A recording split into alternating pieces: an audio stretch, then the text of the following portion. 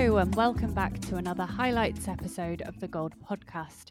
This Gold Nuggets mini-series revisits some of the valuable insights shared by guests over the previous season of the podcast. I'm your host, Helena Beer, the editor of Gold, and today I'll be taking us back to Paul Sim's episode. He's the CEO of Inpatient Health, and he and I unpicked the pharmaceutical industry's portrayal in the media following on from Gold's previous cover article, Reframing Pharma's Bad Boy Reputation. It was our most popular feature of 2022 and one of the top performing podcast episodes of the year as well, so we just had to revisit some of Paul's best insights.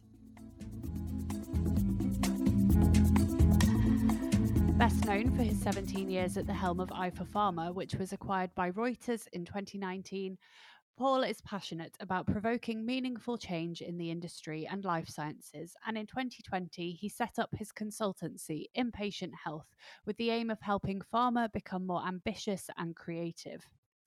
First up, I asked him for his opinion on the recent uptick in negative portrayals of pharma in the media, as seen in examples such as Dope Sick, Sweet Girl, and The Dropout.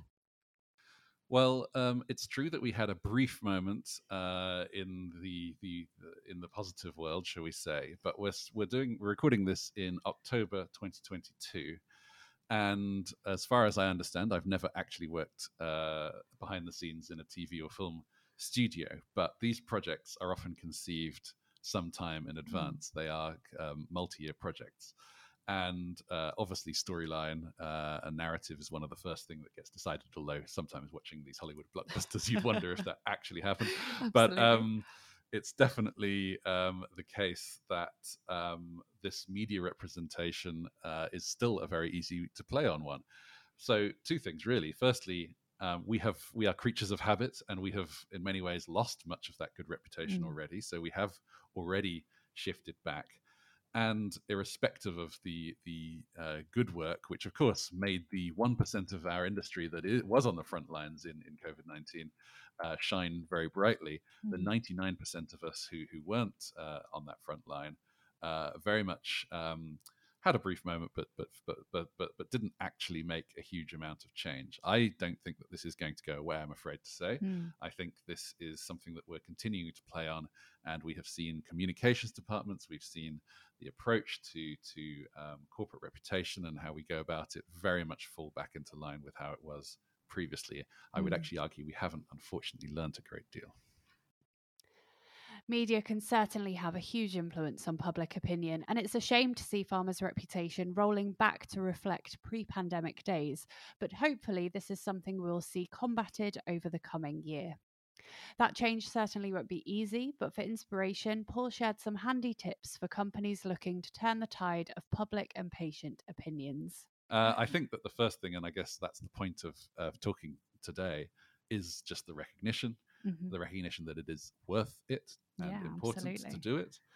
Worth it indeed if we claim to be positive forces for society, that this is something that we have to and should do, but also sustainably, it's a way of making sure our companies perform financially successfully in the longer term.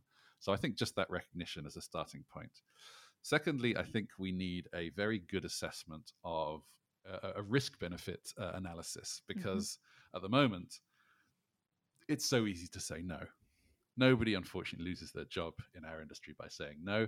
Nobody loses their job by doing the same thing that we did last year. Yeah. It's actually a pervasive issue that affects almost everything within our companies. And certainly for those that put themselves above the parapet, typically the leaders of the organization, it is far, far safer to say less than to say more. Yeah, you're talking to somebody who ran events for 17 years, and getting senior leaders to come along and actually be honest on stage was a perennial challenge. I can imagine. As you can imagine. So I think there has to be a risk-benefit analysis, a reset. It's funny, when I talk to corporate communications departments on a one-to-one basis, they always agree with me. They are tired, they are sick of having to toe that safe line every single day of their lives, having to push their leaders back from the brink, as it were, and just wish that there could be a more balanced approach. Yes, I'm not talking about being gung-ho. I'm not talking about breaking regulations. I'm even not talking about doing things that could be risky on this front and asking for forgiveness later. I am talking about a full assessment of nowadays what it takes to actually be more forthcoming. And the funny thing is, so much of what we do around compliance and regulation is subjective, not objective. It's about the company's interpretation, its own risk profile. I think that risk profile should change.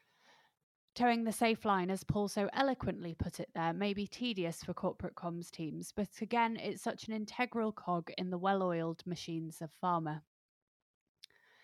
Next, I asked Paul why the industry struggles to be real with the public, and he shared his thoughts for companies looking to change their ways. The answer to your question is a mixture of fear and comfort, which might sound paradoxical, but the truth is we fear the change and we're very comfortable in our relatively well-paid industry. We don't have to change. So if you, as a leader, perhaps someone listening to this podcast, feel energized to want to change, I think it's our job to turn up the heat a little. We have to show that the platform is indeed burning. We even have to get the matches out and light it, perhaps. Yeah. I see my role in this industry.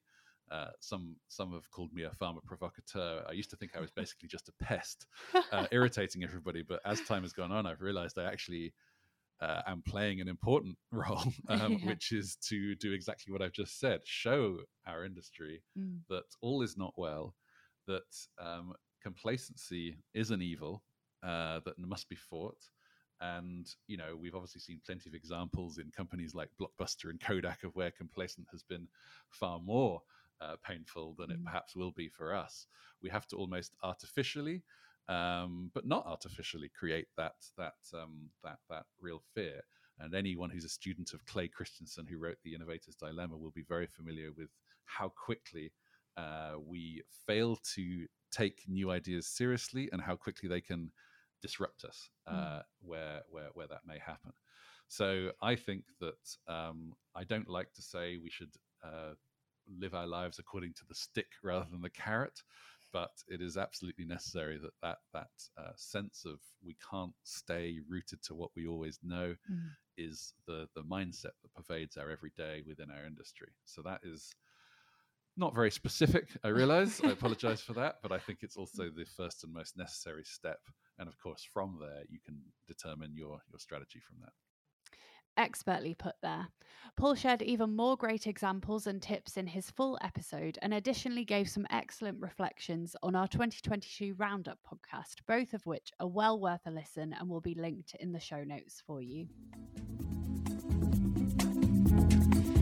And that is all for this week's Gold Nugget. Do be sure to tune in next time when I'll be taking you through some of my highlights from the conversation with Pav Rishiraj, Director and Head of Pharmacovigilance at Ipsen, our second most popular podcast ever. Pav spoke to us about the evolving nature of the pharmacovigilance field from his perspective, so do be sure to subscribe so you don't miss it. It really is an interesting one. Until then, it's goodbye from me, and I'll see you next time.